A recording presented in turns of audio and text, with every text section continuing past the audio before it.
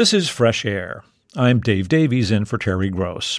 The Minneapolis restaurant Owamni won the James Beard Award for Best New Restaurant this past June. What makes it stand out even more is that it's one of the very few restaurants in the country to feature indigenous cuisine. Our producer Sam Brigger has learned a lot more about it, and he has today's interview. Here's Sam. The Minneapolis restaurant Owamni won the James Beard Award for Best New Restaurant this past June. What makes it stand out even more is that it's one of the very few restaurants in the country to feature indigenous cuisine. Owamni only uses ingredients indigenous to North America before Europeans arrived, prepared in ways that reflect Native American food cultures. On its website, Owamni proudly states that the food it prepares has been decolonized. Our guest is Chef Sean Sherman, who co-founded and co-owns a restaurant with Dana Thompson. Sherman was recently profiled by Carolyn Corman in the New Yorker magazine. He's a tribe member of the Oglala Lakota and grew up on the Pine Ridge Reservation in South Dakota. He's known as the Sioux Chef, that's S-I-O-U-X, and has for years been working to bring awareness to indigenous foods and food cultures through the nonprofit he and Thompson co-founded, Natives. That's an acronym for North American Traditional Indigenous Food Systems. In 2018, Sherman won the James Beard Award for Best American Cookbook for the Sioux Chef's Indigenous Kitchen. Well, Sean Sherman, welcome to Fresh Air. Thank you for having me. So to give our listeners a sense of the kind of food that you have at your restaurant, can you tell us what the special is tonight? Typically we have some entree specials. So right now there's this bison steak special, and we're kind of getting into the season where we're probably going to start doing a little bit more braising with bison and venison. We have a dish that's kind of featuring foods from the Pacific Northwest. So there's some Pacific Northwest salmon and some blackberries and a few other items on there. So if you think about the salmon dish, like with the blackberries, like when you look at the foods that are on that plate, does it kind of tell a story to you? Yeah, we try to cook with regional indigenous foods and seasonal on top of that. So we really try to paint a picture of where this dish might come from. So a lot of the foods represent where we are in Minnesota and the Great Lakes region. So we might have something with, say, wild rice or rabbit or rose hips or blueberries. And these are all ingredients you can see just standing in the forest and glancing around. Your restaurant says that its food has been decolonized. Can you explain that? Well, we use this platform really to talk a lot about why we don't see indigenous or Native American restaurants all over the United States. And it's really a story of what happened to indigenous peoples in the history of the United States, in the very short history of the United States, and especially in the 1800s, which were just a really violent time against the indigenous populations across North America. So we look at, just showcasing the amazing diversity and flavor profiles of all the different tribes across North America, all the different regions, and really celebrating that and cutting away colonial ingredients. So we don't have things on our menu that have dairy, wheat flour, cane sugar, typically beef, pork, or chicken, and really just try to showcase the flavors that are true to our regions. And does it also mean that you try to avoid like certain traditional European food preparation techniques? Well, I mean, there's cooking techniques that have a lot of commonalities all across the world, of course, cooking with fire and all the different things. So we typically try to keep things really simple. We're not trying to mimic European recipes necessarily. We're just really trying to allow the flavors to kind of move forward because we're not really trying to even cook traditional Native American dishes. We're really looking at just creating a modern-day indigenous food pantries and creating all sorts of fun, interesting recipes out of those. Right. You say the food has been decolonized. It's not pre-colonized. Like you're not reenacting food, what you imagine food was like back then, right?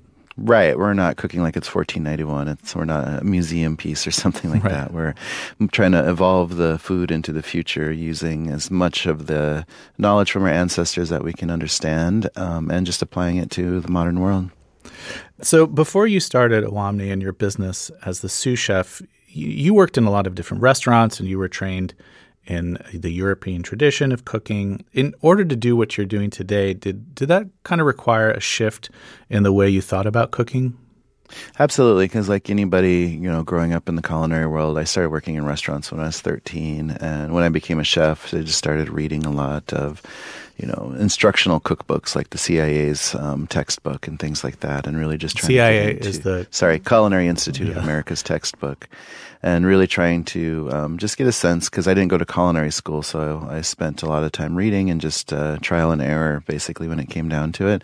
But you learn a lot of that European culinary technique as you kind of grow through that. So when I had the epiphany of just realizing the complete absence of indigenous or Native American foods out there anywhere, it really kind of made me focus on trying to identify and define what that meant. So I spent quite a few years just researching, trying to understand what my ancestors, even just 150 years ago, what were they eating? What were they harvesting? Were they trading with other tribes? What kind of plant knowledge did they have? And so many questions through kind of the lens of culinary perspective, and just really starting to, dream up ways to showcase these amazing flavors through recipes that really kind of feature foods that are very specific to region and culture, and utilizing a lot of native language. So in the beginning, it was a lot of hustling. I had to be out there doing a lot of pop-up dinners and constantly talking about the work and just constantly researching. And it became a real, a huge education. And I just created the nonprofit vision to kind of help spread that around. Yeah, you said that you were able to buy a Culinary Institute cookbook, but you've said before that there is no joy of Native American cooking out there. That right? Yeah, I couldn't go online and order Joy of Native American Cooking because it did not exist. Yeah. So where are some of the places that you did go to find this information? So I did talk to some of my family members who grew up their entire lives on Pine Ridge, and some of the elders that I knew, and just researching with all sorts of people and looking for any other Native chefs out there, which there were very few at the time when we were first starting, and just really trying to understand what was going on with all of this and what it meant to me personally. So I spent a lot of time reading a lot of ethnobotanical text and really trying to understand uses of wild plants within indigenous communities. I myself worked for the U.S. Forest Service right out of high school in the northern Black Hills in South Dakota, so my job had me learn the names of all the plants in the northern Black Hills, which that kind of education helped me, quite a bit as I started really getting back into it. So that connection with plants was probably one of the best ways for me to start to really connect and just starting to see the world differently through this indigenous perspective of just realizing that all these plants around us have some kind of purpose, whether it's food, it's medicine, or crafting, and really trying to create and understand what that relationship is to me personally. Can you give us an example of something you learned from an elder on the Pine Ridge Reservation? I talked with them a lot about, when they saw shifts in foods and some of the memories that some of the elders that they saw growing up and what they were eating. So, looking at some of the old methods like, just hanging meat out to dry and grinding the meat into basically a powder after it's dried, mixing that with dried berries and creating a dish that we know as wasna on the Pine Ridge Reservation.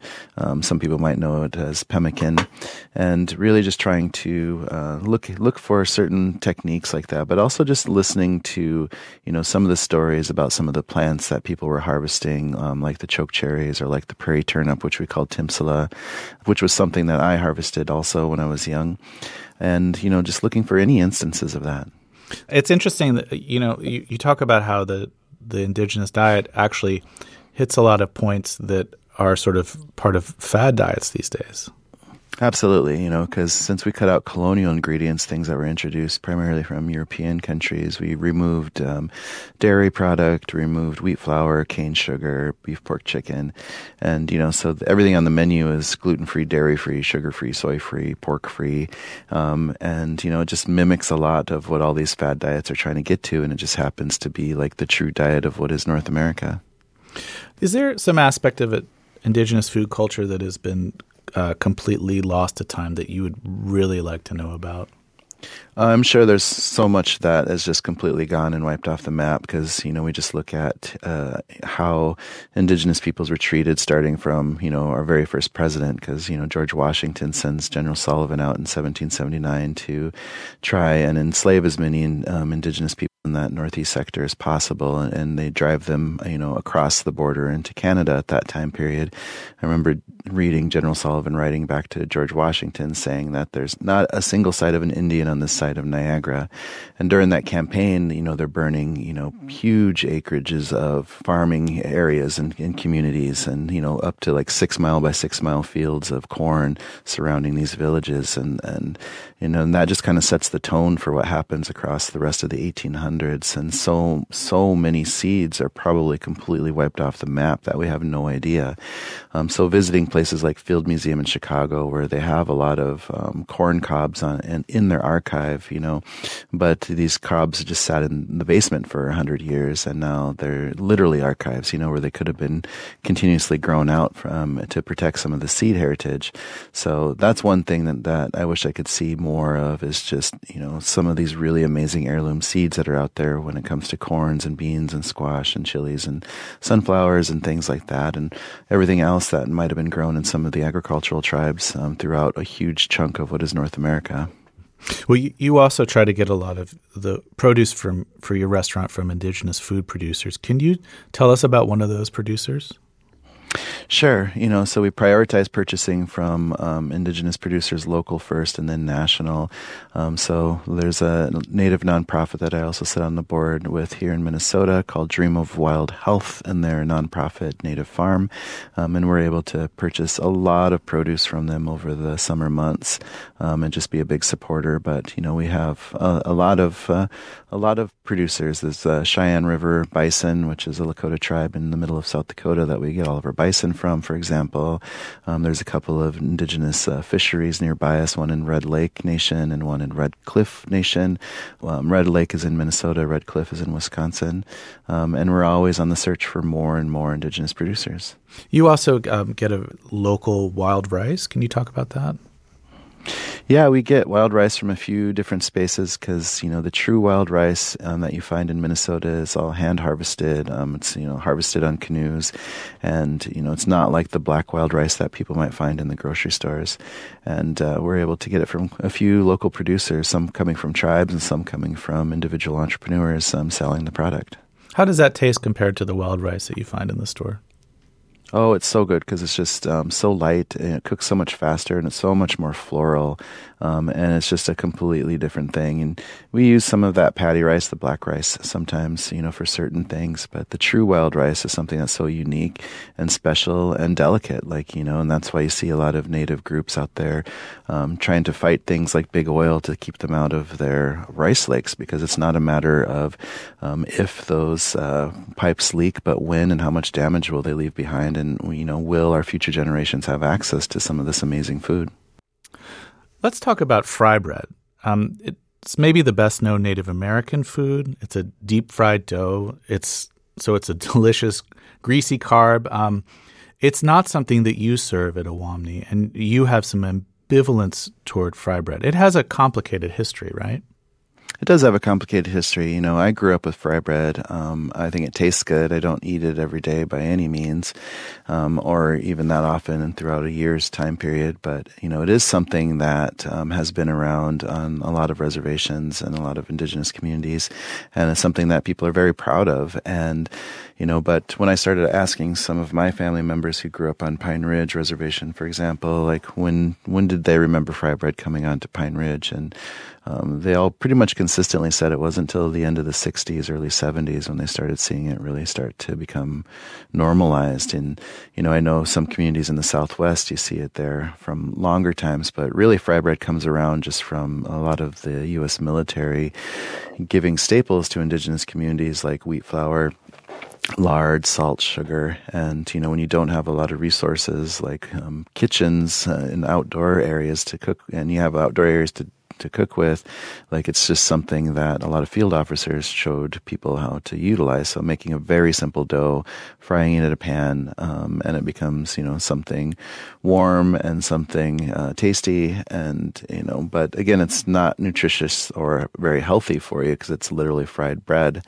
But, people survived off of it, and I just think that fry bread, even though a lot of people still embrace it, it shouldn't be the piece that identifies all of us as Indigenous peoples, because we have so much more diversity we can be sharing. And that's why we really chose to kind of go against fry bread at the restaurant and really showcase a lot more about Native American heirloom varietals of agricultural seeds and corns and beans and squash and pieces like that. All sorts of other ways to create recipes using, turning beans into breads, turning wild rice into breads and pieces like that. Right, because it kind of can serve as a symbol of the sort of food-related diseases that are so widespread among Native communities. Can you talk a little bit about that? Yeah, so, when I was growing up on Pine Ridge, we didn't have any restaurants, and we had one grocery store to service basically the size of Connecticut. So there's very little nutritional food access out there. And, today there's more gas stations where people can get some food, and, there's only a couple of fast food restaurants on the reservation, and that's pretty much it. So still today, it's like really tough to see any kind of nutritional access, and we just really want to help turn that tide. So we're hoping with the work of our nonprofit, we can help develop a lot more Indigenous entrepreneurs and create systems to get tribes to help them develop their own recipes and menus, so there can be food access created in communities much like what I grew up with. So can you talk about the commodity food program and how that was a part of your life growing up? Yeah, I grew up with commodity food programs. So when I was growing up, we just got a lot of staples from the government. So there was a lot of things like government powdered milk and government cereals and, government juices in cans and fruits in cans and vegetables in cans and meats in cans. So it'd be things like beef with juices and pork with juices and salmon, and all canned stuff. And, for me, as a chef, looking back, I would say most of it's not very pleasant. And, a lot of it is, I just remember a lot of over-sugared fruits in syrups. And I remember a lot of over-salted vegetables in cans and, meats that just are not ideal. And, I just have a lot of issues, I guess, with growing up with the commodity food program and having to eat a lot of powdered milk with very dry cereal in the morning and, literally putting pure corn syrup on everything just to make things taste better. And we need to do so much better, and I think the commodity food program has grown over the years. They are starting to introduce more Indigenous products into their offerings, but there's still a lot of work that needs to be done. They really need to make the food a lot more regional. They need to be purchasing as much as they can from Indigenous producers to help grow that, and they need to be returning those products into those regional pieces instead of trying to, basically homogenize all Indigenous peoples into one group and send the same foods out to everywhere. We really need a lot more regional diversity. So as you said, you grew up on the Pine Ridge Reservation in South Dakota. Can you talk about what your life was like what your home was like? Well, we just, we grew up in a very small home out in the middle of the plains, and, South Dakota has a lot of wide open spaces, and same with the reservation, and a lot of the reservation borders the Badlands, so there's just a lot of really interesting terrain. There's a lot of coyotes and bull snakes and rattlesnakes and things like that. There's a lot of cactus and just open grassland, and there'd be little coves of like juniper trees and chokecherry trees and stuff like that we'd harvest from. But, as kids, we just had a lot of freedom. I feel like, a lot of kids who grew up in the country have a lot of freedom anyways. And then plus on the reservation, I just feel like, we were maybe a little feral, but we survived. And, I really enjoyed growing up like that. And you grew up with your grandparents who had a ranch, is that right? Yeah, I grew up on some of the ranch land that my grandparents had, and I had some cousins that were the same age group, just a mile and a half away from where I grew up, and we all just kind of ran around together, got into trouble as kids do, and did a lot of ranch work as kids also. So since you grew up on a ranch, I think maybe you had slightly better food than, say, your neighbors around you. Is that true? We had more cattle, so we definitely had some privilege of having a lot of beef in our freezers. So which was not typical for other families. So I do feel really lucky that we got that, and we did hunt, so we did have a lot of game birds like grouse and pheasants and stuff that we harvested throughout the year. Yeah, and you would go out as a kid with a shotgun, right? Yeah, I got my first shotgun when I believe I was I want to say I was 7 when I got my first shotgun and started hunting very young. Do you remember, like, say, the first thing that you were able to shoot and bring home for dinner? Yeah, pheasant. I remember going out that first time with the shotgun and eating a lot of pheasant, and I remember a lot of BBs in the pheasant because of learning how to shoot early. Let's take another short break here. We're speaking with Chef Sean Sherman. His indigenous restaurant, Owamni, won this year's James Beard Award for Best New Restaurant. We'll be back after a short break. I'm Sam Brigger, and this is Fresh Air. Let's get back to my conversation with Chef Sean Sherman. He's a member of the Oglala Lakota tribe and grew up on the Pine Ridge Reservation in South Dakota. Through his nonprofit and restaurant, he's been trying to bring awareness to indigenous food cultures, many of which were almost completely lost to colonization. His Minneapolis restaurant, Owamni, won this year's James Beard Award for Best New Restaurant, and in 2018, his cookbook, The Sioux Chef's Indigenous Kitchen, won the James Beard Award for Best American Cookbook. So how did you get into cooking, Sean? Mostly necessity, like a lot of kids in the 80s. We were pretty latchkey because my mom moved my sister and I off the reservation, and we moved to a small town in the Black Hills called Spearfish, South Dakota. And she was going to school and working 3 jobs. So since I was the oldest, I cooked at home a lot. And then I got my first restaurant job right away when I barely turned 13, and just continued to work restaurants all through high school and college. And after college, I moved to Minneapolis and continued working restaurants and just moved my way up really quickly into a chef position. So you got into restaurants at 13? Yeah. So at one point, did you sort of think to yourself, like, well, this is just what I'm going to do? I just kept doing it, and I was pretty good at it. I was a good line cook. I learned really fast, and when I moved to the cities, I learned a lot more about food that wasn't really around in South Dakota.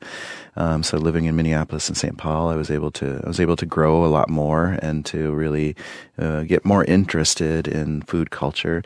But I never really thought about being a chef, I guess, when I was younger. I always thought about, I wanted to go to school for art, really. I wanted to be an artist of some kind. And then so when I moved to Minneapolis, I was trying to get into an art school, and then I discovered how much art school cost, and I decided that I would never be able to afford that.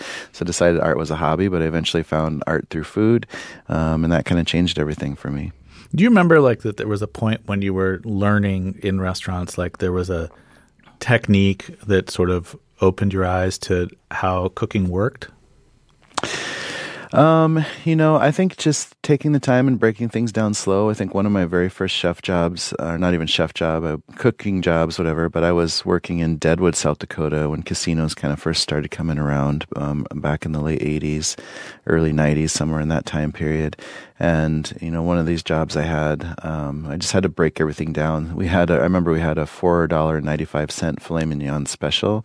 And wow. I would have to get there early and break down just massive pounds of tenderloins, and turn those into filet mignons and bacon wrap them and all the things. And it's just that, that technique of doing that over and over and over again, and just breaking down whole animals and, making everything from scratch.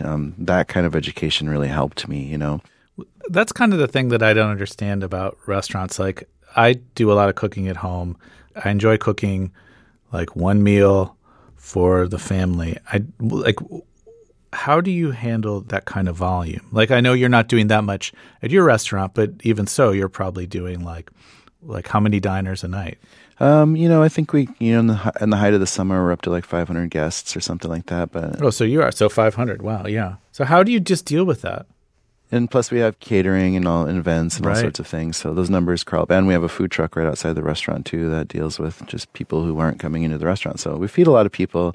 And, I've done a lot of catering in my past, and we did a lot of food relief, especially during the pandemic, and especially right after George Floyd in Minneapolis, because our nonprofit kitchen is just a few blocks from where George Floyd was murdered, and we're on the street where everything really got decimated during the social uprising. During that time period in 2020, we were doing about 400 meals a day, and then we ramped up to wintertime and started sending food directly out to tribal communities across Minnesota. So we were feeding 9 out of 11 tribes, and we were doing 10,000 meals a week out of that small kitchen with a staff of about probably 12 people and, a lot of volunteer work, but it was pretty intense.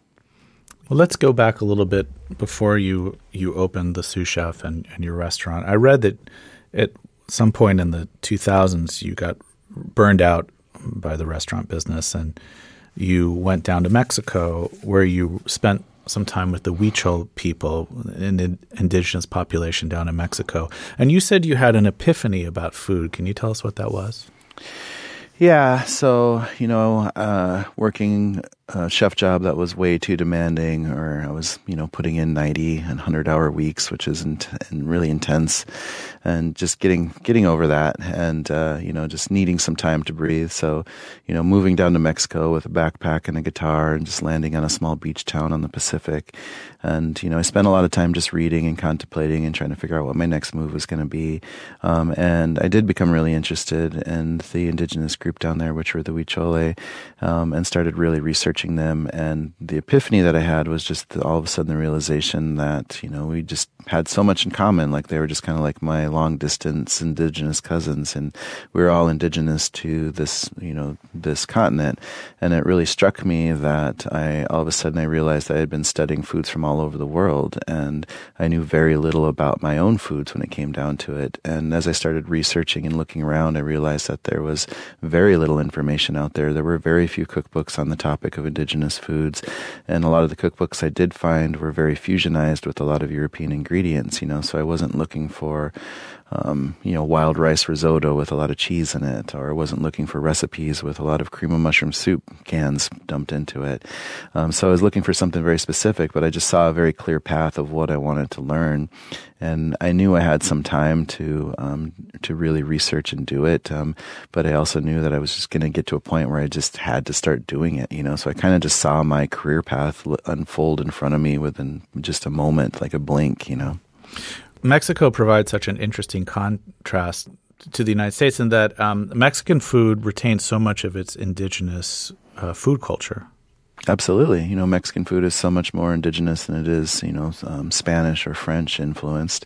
And you don't have to do much to it to really decolonize it, because you still have things like nixtamal and tortillas and tamales and all that wonderful corn product and all the different kinds of chilies and moles and nopales and all these things that have just been around for a long, long time. You just have to remove cheese and sour cream and, some fried chicken and things like that from the menus. And, it doesn't take much. So it's a really good glimpse of what is indigenous foods of the Americas, and especially into North America, because corn culture from Mexico spreads, into such a vast area of what is the United States, like all along basically the east side of the Rockies, up the Mississippi, Missouri River Valley, all the way out to the East Coast and into parts of Canada. Well, let's take another short break here. If you're just joining us, we're speaking with Chef Sean Sherman. His restaurant, Owamni, won the James Beard Award this year for Best New Restaurant. It's one of the very few indigenous restaurants in the country. More after a break. This is Fresh Air. This message comes from NPR sponsor Smartwool. Do you realize how many synthetic materials are in the clothes on your back and feet right now? That's why Smartwool is committed to sustainability, using natural, responsibly sourced merino wool in their gear and recycled materials in their packaging. Enjoy 15% off your first order of base layers, socks, and accessories at smartwool.com. My guest is Sean Sherman. He's the co-founder of the Minneapolis indigenous restaurant Owamni that won this year's James Beard Award for Best New Restaurant. His cookbook, The Sous Chef's Indigenous Kitchen, won a James Beard Award in 2018. And he also won a leadership award from the James Beard Foundation in 2019 for his work with his nonprofit. So at some point, you decided to start this catering and food education business, the Sous Chef, and this eventually led to opening your restaurant, Owamni, in 2021. Now, I watched a video of you from 2018 where you say that restaurants are actually the worst business plan that you can come up with. Do you still stand by that? Yeah, I really do. I think that, restaurants, the margins that they make are so slim, but restaurants are so important, so I'm really happy that we have Owamni, because Owamni really is a showcase that we can do this style of restaurant and it can be successful, but I actually wrote the restaurant to be a part of the nonprofit. And it took a lot of arguing with the IRS, because the IRS was like, you can't have a restaurant as a nonprofit. And I was like, why? And they're like, because they make a lot of money. I was like, like, no, they don't. It's like all restaurants should be nonprofits when it comes down to it. But they eventually bended and allowed me to write that I can have a restaurant as a nonprofit. So sometime in the future, I want to utilize that and create these spaces, because I believe restaurants can be places for education and training. And it just really helps, move a lot of food through, especially with a lot of the intentionality of what we do with who we purchase from and why we're purchasing from certain vendors. And, even our wine list is indigenous. Well, that brings me to a quote that I read that your co-owner Dana Thompson said about just the emotional response that a lot of your customers have when eating at your restaurant. She said, this is a quote, "We have guests every single week, if not every day, that are welling up, some crying in the food in front of them. They understand that this food was systematically removed from their ancestors or the people that lived here before them. Reclaiming is a profound thing." Can you talk about that a little bit? Yeah, I mean, I've seen that a lot. I've seen a lot of people who just get really struck by it, especially indigenous peoples, because it's not typical to be able to go someplace and, see our indigenous foods on a menu, see the native names on the menu, see native people cooking the food and serving the food and listening to native music coming out of the speakers, and just the whole vibe, So it's a whole experience, and, it's something that's super special and unique. And, we should have native restaurants in every single city to showcase the amazing cultures that are all over the place, and just also, the resiliency of indigenous peoples that are still thriving here today everywhere. And, there's just so much to that. So some people do get very emotional when they come into the restaurant and experience this for the first time. You learned to forage when you were a kid on your grandparents' ranch, and then you worked in the Forest Service where you learned to identify a lot of plants in your area. So at this time of the year in Minnesota, like if you had time today to forage, like what would you be going for? Well, right now, rose hips are coming around, high bush cranberries are coming around. You might still find a few mushrooms or chanterelles here or there. And there's still a lot of, foods that are kind of out and about. There's still some herbs and things that it's starting to get yellow and cold here. So things are starting to go to bed pretty quickly. Yeah. So there's still a lot of stuff out right now, though. And how much foraged produce do you use in your restaurant? We have a few different vendors that we get some specialty things from. So some stuff comes from our region. We have one vendor from up by Lake Superior around Duluth, Minnesota, that we get a lot of things like white cedar and tamarack and pine needles and a lot of coniferous trees and things like that. We get a lot of people that just bring us a lot of berries as they're in season, whether they're like aronia berries or choke cherries or elderberries or whatever they might be. And we're able to just purchase a lot of that stuff, and we do our best to try and preserve everything so we can utilize it throughout the rest of the year. Could you tell us about an indigenous plant that's not terribly well known that you think is really delicious and more people should know about? I think there's a lot of them out there. I mean, I think people should really wake up and start to see the world around them and start to identify plants and stop calling everything a weed, and just put food plants everywhere. In general, we always say that lawns are stupid, and we should just be really thinking about landscaping with food everywhere we can, especially as we have so many hungry issues out there.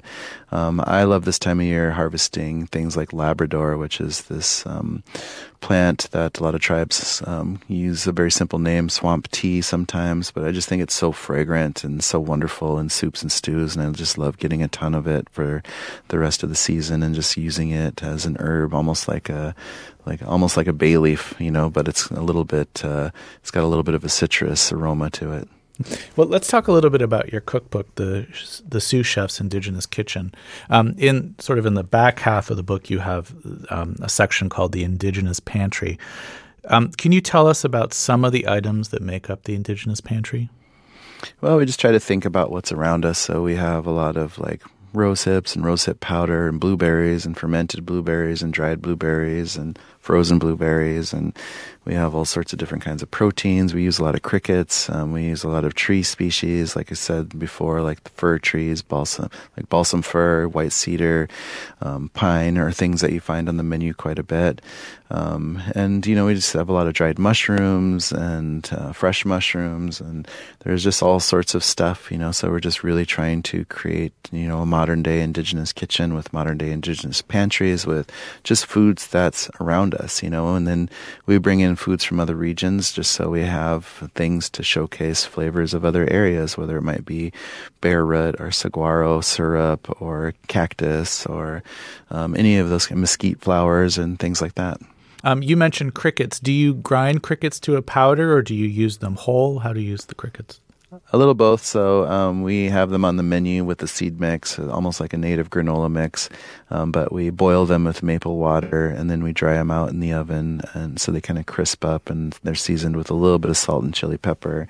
And they're just really super, super simple. But they're really tasty, and it's just showing people that you can make food like that taste good. And it shouldn't be something weird to think about, So I think during the height of the summer, I was probably going through about 15 pounds of crickets a week.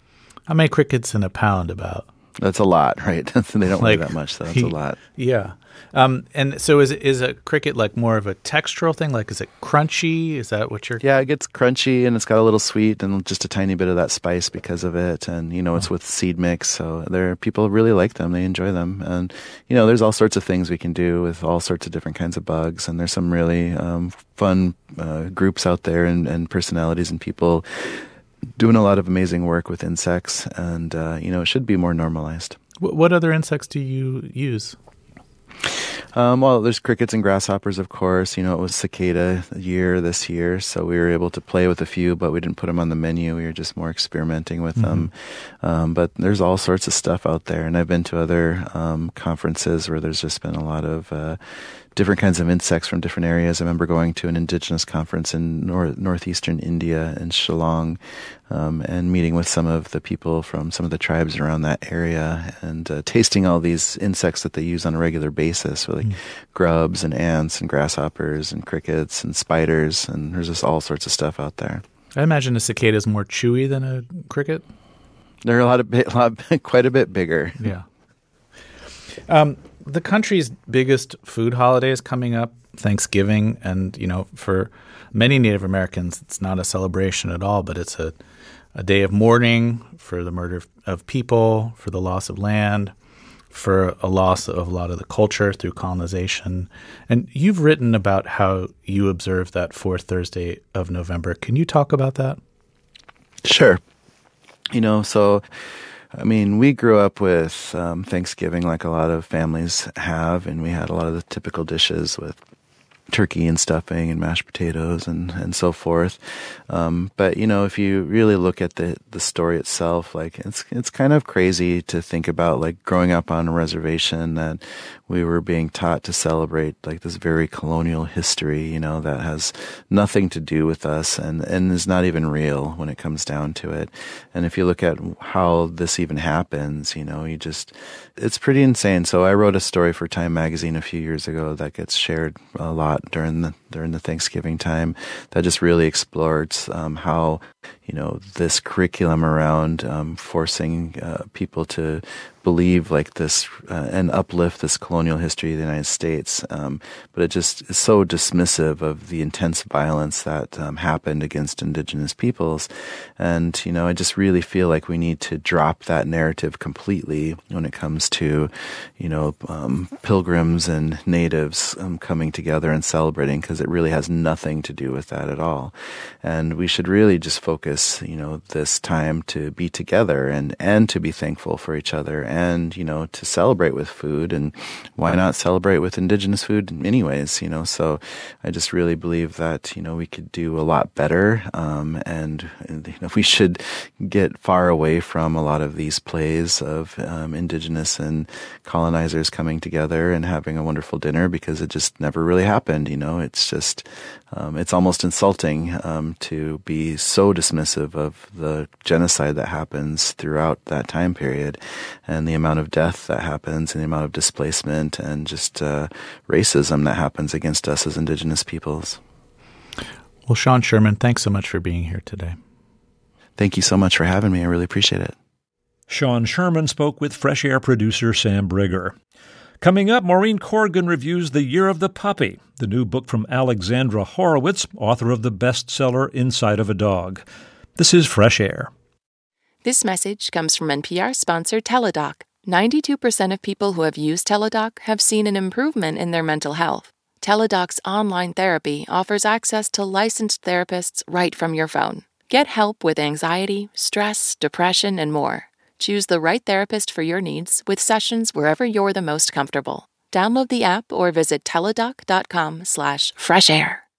This message comes from NPR sponsor Hunter Douglas, offering unique shade designs that actually diffuse raw sunlight, casting a beautiful glow across the room. Available in a gorgeous array of fabric and colors that create incredible style and the perfect finishing touch to any room decor. Right now, for a limited time, you can take advantage of special rebate savings of $100 or more on some of Hunter Douglas's most popular styles. Offer ends December 5th, so visit hunterdouglas.com/fresh today for more details. Alexandra Horowitz is a professor of psychology and founder of the Dog Cognition Lab at Barnard College. In 2009, she wrote Inside of a Dog, which became a bestseller.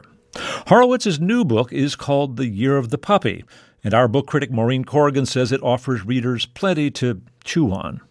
Lucky puppy, such a lucky puppy to be adopted by Alexandra Horowitz. What Mr. Rogers was to children, Alexandra Horowitz is to dogs, a wise and patient observer who seeks to intimately know a creature who is fundamentally different from us adult humans. Horowitz is a canine psychologist, an authority on how dogs perceive the world. But as she generously admits in her latest book, The Year of the Puppy, there's plenty she doesn't know.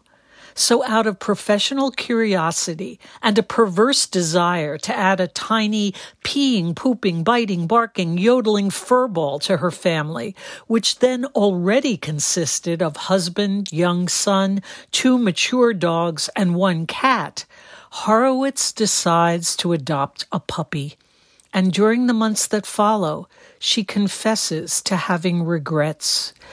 Speaking as the owner of a beloved but unexpectedly big rescue mutt with reactivity issues, I wouldn't trust Horowitz if she didn't have regrets. As anyone familiar with Horowitz's previous books knows, The Year of the Puppy is not a training manual. Indeed, one of the best moments in this book occurs towards the end, where Horowitz, mimicking the notorious certitude of the Cesar Millan School of Trainers, offers a list called What You Need to Be Prepared for Your Puppy. Here's the list in its entirety. 1. Expect that your puppy will not be who you think, nor act as you hope. That profound statement, applicable to all sensate creatures, speaks to Horowitz's insistence on seeing the otherness of dogs clearly. But whether purchased from a breeder or rescued from a shelter, most dogs go home with their humans when they're weeks, months, even years old. Horowitz wanted to study how a puppy starts to make meaning of the world, fresh out of the womb, how they start to become themselves. To do so, she connects with a woman who fosters dogs at her home. There, a rescued dog of indeterminate breed soon gives birth to a whopping 11 puppy litter. Weekly, Horowitz returns to scrutinize the puppies, swiftly changing from furry lima beans to sweet potatoes with ears, feet, and a tail to chunky bunnies. At 8 weeks, Horowitz and her family take home one of the puppies, a female with black, gold, and white fur with standing tufts of hair on her nose, a no-hawk. They name the new pup Quiddity, which means the essence of a thing, and call her Quid for short. Then the fun begins. Horowitz's writing is as simultaneously buoyant and precise as Quid's zest for catching tennis balls over and over and over again. Her chapters, packed with close observations about canine cognition and behavior, are mini mood lifters. How can you not smile when reading this description of the litter at 5 weeks? The whole lot exits, then enters, then exits the doggy door.